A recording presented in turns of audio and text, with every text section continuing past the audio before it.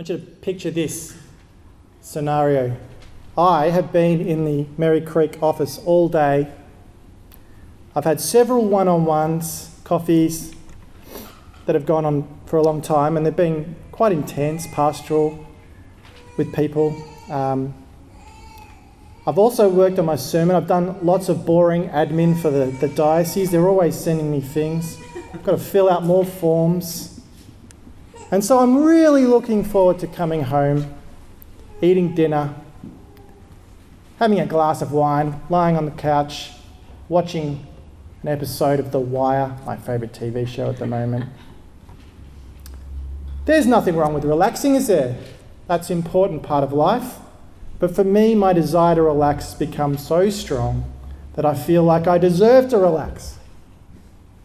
Nothing else matters to me apart from relaxing and taking it easy. In fact, fair to say, in that moment, relaxing has become a bit of an idol for me. I want it more than God even. I probably didn't say that out loud. It's probably not in my head, but probably that's a reality. So then I get home, and Ezra has a full nappy, and the poo stinks. And Leo is yelling. He's my 4-year-old. Ezra's 18 months, by the way. Leo is my 4-year-old. He's yelling because he doesn't get the meal that he wants at the dinner table. And Jo, my wife, she's completely exhausted and feeling stressed. She's been at work too. She's also been making the dinner, and she's writing a paper for a conference. And I try and sneak into our bedroom because I want to escape my responsibilities. But Leo comes screaming in because Mum won't let him watch Fireman Sam on the iPad. So I become all strict and twitchy, and I tell him off, and he screams some more. Meanwhile, Ezra's yelling some more because his nappy is leaking. See, I came home for a haven, only to find that the heat of life was focused on me. So I escaped to my iPhone, and I opened the Facebook app, and I just do this for a while and tune out.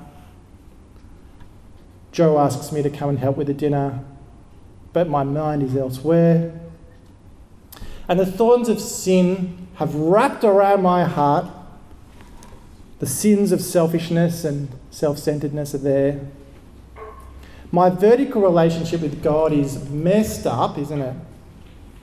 Because I put other things in front of God, and that's now affecting my horizontal relationships with people. What I need is for my heart to be transformed so that I can love God the right way and also love my family the right way. And what I actually need is a cross-centered life.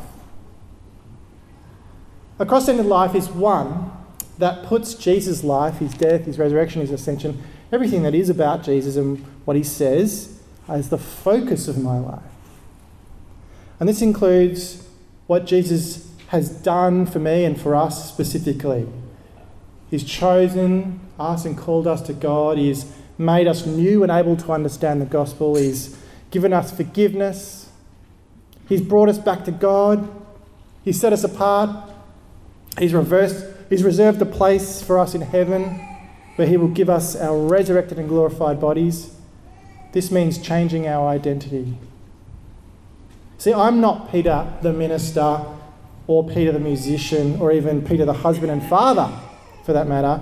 I'm Peter, the forgiven child of God, a new creation, and also a husband, father, musician, whatever. I'm not the product of my parents, as some people might think of themselves, or the sum of my achievements or failures. I am Peter, the forgiven, justified, adopted child of God, a new creation, and also a husband, father, minister, musician from my family and who's gone through the experiences of life that I've gone through. We are justified because of what Jesus has done for us on the cross. We are forgiven people. Our sins have been paid for. 1 John chapter 2 verses 1 to 2 reminds us, if anyone, that is any Christian, does sin, because Christians do sin, don't we? We have an advocate with the Father, Jesus Christ the righteous. and he is the atoning sacrifice for our sins. And not for ours only, but also for the sins of the whole world. We are cleared of our sins if we are justified. We're made right with God. We're given his righteousness. Jesus has given us his status of not guilty before the judgment seat of God. And when we as Christians sin, Jesus stands in front of the Father and says, they should not be judged because of what I've done. God is faithful and just to forgive us. This is at the heart of our faith. This is at the heart of our faith. If we're to have a cross-shaped identity. Also, 1 John 3 verse 1 reminds us that God has adopted us. See what love the Father has given us, that we should be called children of God, and that is what we are. We are God's children. We can approach him with confidence, knowing that he cares for us deeply, despite all of our brokenness. So we will have a cross-centered identity if we remind ourselves of this every day. We are justified and we are adopted. This kind of faith keeps us focused on and remembering God's grace and what Jesus has done for us. And knowing this truth will lead us naturally to want to repent every day. Repentance keeps us facing our ongoing struggle with sin and thereby avoiding pride. We often make the mistake of thinking that faith and repentance are only for becoming a Christian. People think, you become a Christian, you have faith in Jesus, you say sorry, and then you go on in your life. But actually, having a cross-shaped identity means doing this every day. Faith is about continually turning to Christ. Repentance is about continually turning away from your sin, so that we can fully realise what faith-driven repentance looks like. I want us to now look at the story of the prodigal son from Luke 15. Because this story really shows us the actions required that can help us to have in our hearts a cross-shaped identity and have that kind of faith-driven repentance. Now, you probably know this story really well, but I'll remind you of it, because often we have pieces in our minds and we forget some of the main bits. So there's a man with 2 sons, and the younger, more kind of rebellious son makes the socially inappropriate and devastating decision to ask for his inheritance early. And his father, while his heart is completely broken, says, yes, you can have that. He obliges his son. So the younger son takes his money and goes away, presumably to a big city that everyone goes to, all his friends are going to, where there's lots of action.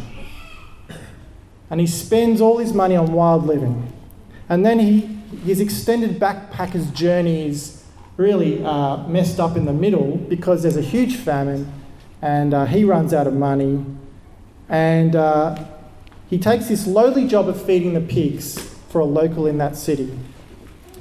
The heat of the pressures of life were pounding down on him.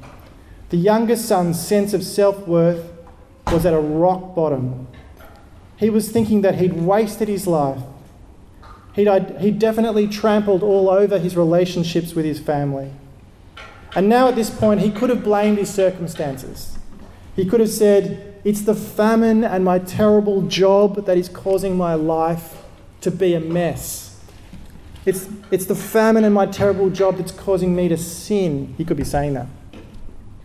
But see, a lesson we've learned from this series is this. For us to experience long-term change in our Christian life, we need to see that our biggest problem is not our circumstances, but it's ourselves. So let's look at what the younger son does. First of all, he wakes up and he comes to his senses. Verse 17. Now look at verse 17. Sure, it took difficulty and poverty to push him to realise his true state. This is what God does sometimes. He uses the heat of life to make us realise what's going on, to gain self-awareness. The authors of the book How People Change write that when the heat of life is on and you're a Christian, several things normally occur. I'll list them for you. You see life as a moral drama of immense proportions. How will I live, you think to yourself? You have a new sobriety about life and the reality of sin, suffering and the need for grace. Momentary pleasures and distractions no longer hold your attention. This is the life breath of which biblical repentance breathes. Biblical truth begins to make sense as you think about your situation. The Bible gets personal. I don't know if you've had that experience. The heat is on, and then every time you read the Bible, it's like it's written to you in your situation right now. You begin to make connections between your heart and your behaviour. You begin to see that God is a God of grace and mercy. He begins to get attractive. I remember when I was about 20 years old, there was this girl that I really liked. Let's just call her the cellist. And I had a massive crush on her, and she dumped me. It was a sad day. I was completely devastated. In fact, I was one of those 20-year-olds that took 6 months to get over a 4-month relationship. I was a complete mess.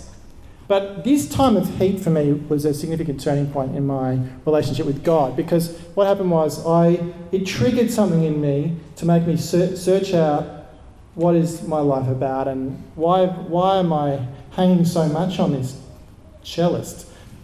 So I started to think about what God wanted me to do with my life. I clinged onto the promises of God. I spent a lot of time talking to the mentors in my life. I read the Bible and prayed like I never had. And I really think God used this heat of this moment in my life to actually draw me closer to Him. This kind of thing can happen to us all. Perhaps we lose our job. We fall into a heat. The heat is on. We reassess our life. We run back to God. Or maybe we get seriously sick. Or a family is diagnosed with a serious illness and our life falls down around us. The heat is on, and we seek out God. So what are we saying? Step one in the daily life of having a cross-shaped identity is having a faith-driven repentance. It's to wake up, come to our senses, like the youngest son did. He's in the pigsty and he's like, what have I done? I am the problem, not my circumstances. And so you come back to God. But then the next thing that he does is he owns up. Look at verse 18. I've sinned against heaven and against you. Now, if you remember the confession we read out earlier, it's in the booklet. We actually read out, Father, we have sinned against heaven and against you. We are not worthy to be called your children. It's like it's lifted out of Luke 15. This is appropriate. You've got to own up to what's wrong. If we can be humble and say that we are not worthy of God, of His love and forgiveness each day, then what this does is it stops us from taking His grace and love lightly. Having a cross-shaped identity means continually admitting your sins to God. Now, perhaps you've been part of a church tradition that has played down the need for confession. Some church traditions focus more on the good vibes you get from God. And coming to church and being part of the Christian community is about having good vibes and going home feeling warm and fuzzy. Whereas other church traditions actually play up the need for our repentance. And I think there's been a bit of a reaction by some against the Catholic Church, and also the fact that the worldwide Protestant church right now is being led by the baby boomers. And the baby boomers were the hippies who broke away from their conservative parents. And they've probably played it down a fair bit. But, you know, for centuries, Christians made a daily practice of naming their sin to God and confessing their sins. If you're going to do this properly, there are some things you can do to make it work well. First of all, you need to have godly sorrow and not worldly sorrow. Paul writes in 2 Corinthians 7 verse 10, godly sorrow brings repentance that leads to salvation and leaves no regret, but worldly sorrow brings death. Worldly sorrow is sorrow that is based around what other people think of you. So you get caught out and you say, yes, I did it, and then You break down, but you're more worried about what your friends are thinking. I think of the person who's caught in sexual sin. So often the shame for them is horizontal. That was not a joke. They are embarrassed that everyone has found out, the people around them. They're not worried about their vertical relationship with God. Worldly sorrow is self-centred. Godly sorrow is Jesus-centred. Godly sorrow is concerned about what God thinks and demonstrates a genuine remorse for the people who have been affected by their sin. Worldly sorrow produces tears of self-pity. Godly sorrow produces tears of humility. If you're going to repent also, you've got to own up to your sin. You've also got to see the sin beneath the sin. There are behavioural sins, like bitching about people, for example, and there's a heart sin below the surface. You lack self-worth. Your identity is in your status, so you bitch about others because you're jealous of them. What are the idolatrous lies that are driving your sins?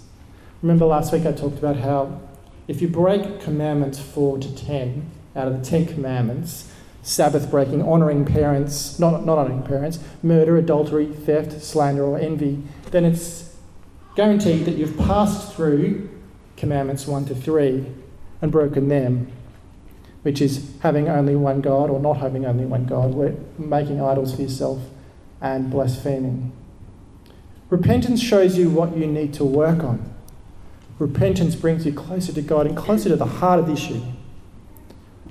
Also, and this is what the story of the prodigal son really shows us, is that if you're going to repent and own up to your sin, you actually have to own up to your righteousness too, not just to your sin.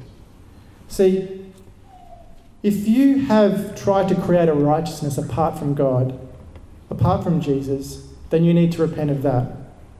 You can have an outward behaviour that looks good on the outside, but actually on the inside is driven by sinful motives.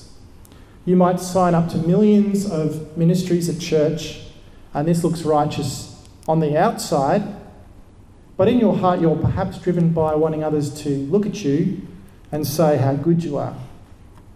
You want others to speak well of you. And perhaps you're serving God 50%, but also 50% you're serving yourself.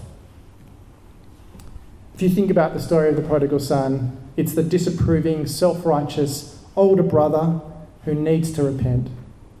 He has worked hard for his father all these years, and he never gave a fatted calf to him. He never had a party, never had a celebration. Why hasn't he been rewarded for his good works? He's got a problem of self-righteousness. He's not excited that his younger brother's come home. We can all be rebellious younger brothers and we need to repent. And we can all also be self-righteous older brothers and we need to repent of that. So what have I said so far? I've said admitting your sin in a cross-shaped lifestyle, developing a cross-shaped identity involves godly, not worldly sorrow, seeing the sin beneath the sin, and repenting of your righteousness as well. Let's continue through the story of the prodigal son. Our youngest son has woken up, he's owned up to his sin, and then as he walks down the road and approaches his father comes running from a distance. He's seen him out the window. He's filled with compassion and joy, and he's bursting with love, and he embraces him. He puts his arms around him and kisses him. The youngest son cries out how sorry he is for what he has done. But the father was so excited that he told his servants to put the best robe on him and to put the ring on him, showing that, here's my signet ring here. And this shows that I'm, part of my family. I mean, it's not really a tradition that holds much weight these days, but back in the time of the prodigal son, the father giving his youngest son the ring back, it's like saying, you're in our family again. And also, let's kill the fatted calf because it's our prize calf and we can have a big spit roast and this will be a great party. See, what's going on here is an important part of having a cross-shaped identity, and that is the shifting of weight from the burden of our sin to God's grace. That's what's going on in the story. When we admit our sin, when we come back, when we come to our senses, God's love becomes special to us. The false idols that we've been worshipping, wealth, lust, power, success, status, possessions, career, these suddenly become not important to us anymore. They lose their appeal. And the younger son had that experience, didn't he? He'd lost his need for independence and travel and wild living. He much preferred being back with his dad. The weight has shifted from the son's shoulders to the father's heart, the father's embrace. The younger son can let go of his sin. The younger son can know true freedom and grace. And as we start to experience the love of Christ like this, change will occur in our hearts. We will grow in our faith. Just as the Father's love was lavish for his younger returning son, so it's God's love lavish for us. When you repent like this, you begin to rest in Christ's work as you confess your sins, asking for forgiveness and grace. You get smaller and Christ gets bigger. This produces a godly self-forgetfulness, quite different from self-loathing. You look at Christ, not just at your sin. You get a new energy, a new joy, a new gratitude, a new hope, a new perseverance and purpose. If you want to move forward in your faith, you can do it by remembering your new identity. You're a justified person, you're adopted, you're forgiven, you're a child of God, and then you can daily repent. You can pursue the things that please God. You can have the courage to wake up and confess your sins. This is a powerful dynamic that produces true freedom. We have a new identity, a new power to change and fight the ongoing battle with sin. Let me finish with a story similar to the one you heard at the start. This is the story of me. Instead of the broken me, this is the me now that's trying to apply the principles of the cross-shaped life. I've been at the Merri Creek office all day. I've had several one-on-ones and done some boring admin for the diocese, and I've worked on my sermon. I'm feeling exhausted. I've just some time to myself. I want to have a bit more time to myself. And so I'm looking forward to coming home, eating dinner, having a glass of red, lying on the couch and watching an episode of The Wire. But then the Holy Spirit stirs in my heart and reminds me that while rest is really important, and that we've got to have a Sabbath, and that even Jesus had a Sabbath, life isn't all about me. Jo's been at work too.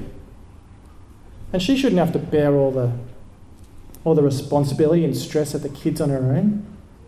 In fact, I'm reminded that by serving Jo and my family, I'm serving God. This is what Christ-like humility is all about. My desire to relax is still there, but it drops down in order of priority in my desires. Higher up in the order of desires is my desire to keep my marriage vows, to love Jo in sickness and in health, with no kids or with two very young boys that are full of energy. This suddenly matters to me more. And even more than that, I want to serve God by loving the people around me. The glass of wine, the couch, the TV, all of that can wait. So I get home and Ezra is full of poo in his nappy. There's a poo-nami, let's just face it. Leo is yelling because he's not getting the meal that he wants and he can't watch Fireman Sam on the iPad. Jo is completely exhausted because she's writing a paper for a conference and trying to get everything under control. And I remember this to myself because I'm trying to live with a cross-shaped identity and God's working in my heart and I'm experiencing change. I remember relaxation might seem good, but it didn't die for me. Relaxation didn't suffer on my behalf. Relaxation wasn't raised from the dead on my behalf. Relaxation never sent the Holy Spirit, the true comforter. Relaxation doesn't intercede for me with God. Relaxation doesn't justify me. Relaxation can't make me a child of God.